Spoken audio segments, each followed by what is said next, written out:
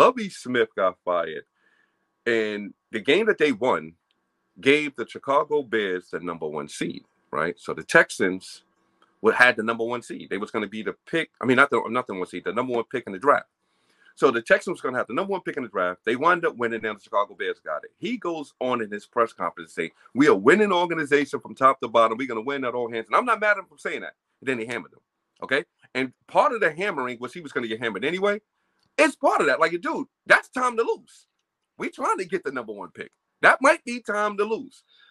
It's disrespectful. Lovie Smith, this is a man that led the Chicago Bears to Super Bowl years ago. He's been a journeyman kind of all around. I don't think he's head coach material, although he did lead the Bears to a Super Bowl. He's a coordinator, and that's fine.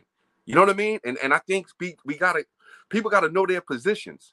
Sometimes you got a skill set. You're a fine coach. You're a good coach, but he's really a coordinator.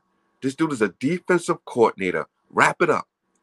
Anytime you give him a head coaching job, it's going to go down unless he got super, super talent all around him. And pretty much he's just there holding a clipboard. Okay. This dude is a coordinator. No disrespect to Lovie Smith, but I love Lovie Smith. He's a coordinator, bro. Okay. So they hired the Texans, what's his name? Second head coach in 2 years, right? If I'm not mistaken, yeah. They second head or they third head coach in 3 years, if you want to go there. Come on, man. This is another dysfunctional franchise. Okay. They hired Lovie Smith just for optics. Let me get an African-American head coach in here after we had the situation with Deshaun Watson. Let's just get a guy. That's all. He was just a guy. And sometimes as African-American men, we got to understand, let's not just be a pawn for these billionaire owners. He shouldn't even accepted that job. You know what I mean? Like, what are you accepting this job for?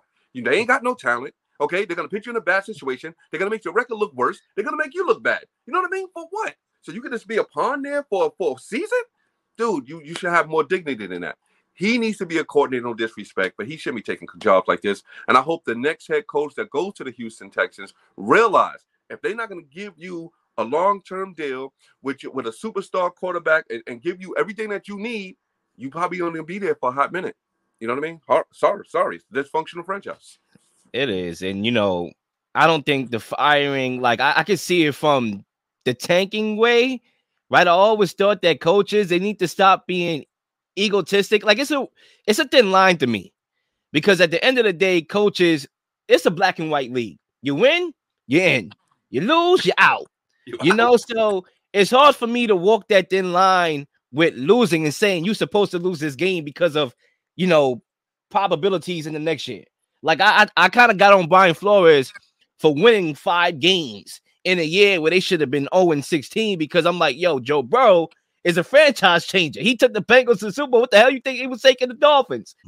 I don't know. It's a tough spill, when you talk about, you need to lose that game. You're going to get fired anyway. So what does that do for me? But I think for me, to say if this make any sense, if it all makes sense, right, from the start, nothing really makes sense. This world don't make sense. I mean, you look at 2023, the world don't make sense, bro.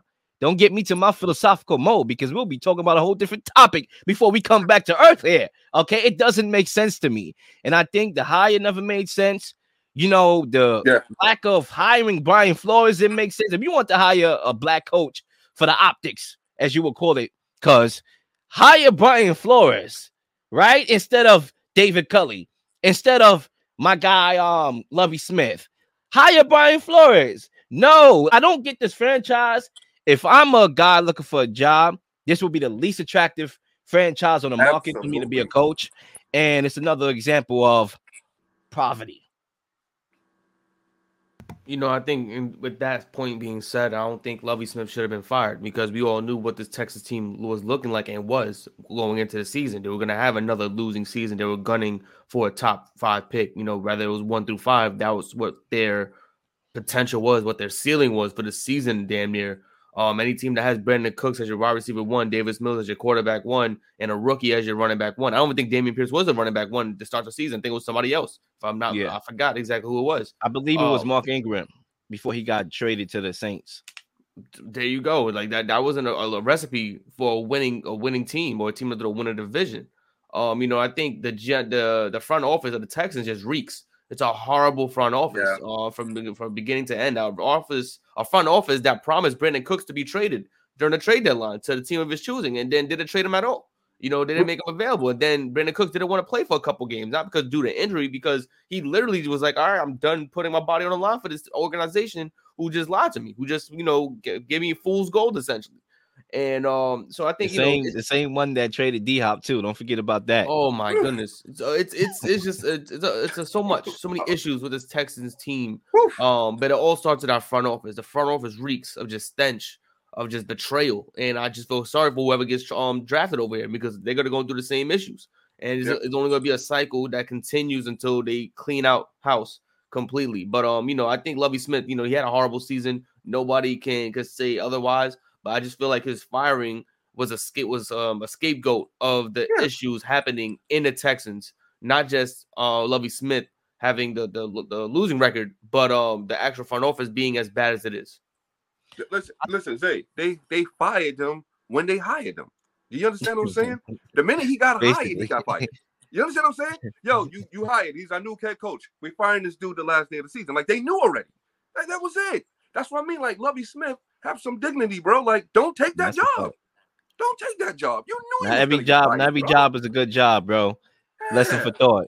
But I think for me, in closing on this particular, Lovie Smith situation, I think, even though we just talked about this topic, I think talking about this topic actually coincides because when you talk about Deshaun Watson, remember when they traded D-Hop, right? Deshaun Watson signed the extension to come back and play with Brandon Cooks as his number 1 and Will Fuller as his number 2, right? And guess what? A year later, he wanted to be out of there. That's why I think Aaron Rodgers will be on that same type of timing. Like, yeah, you traded my guy, Devontae Adams, no problem, because I'm getting paid. But after this year, I'm going to realize that I can't win with the talent around me. Let me request a trade and let me get up out of here. So that's the reason why I bring that up.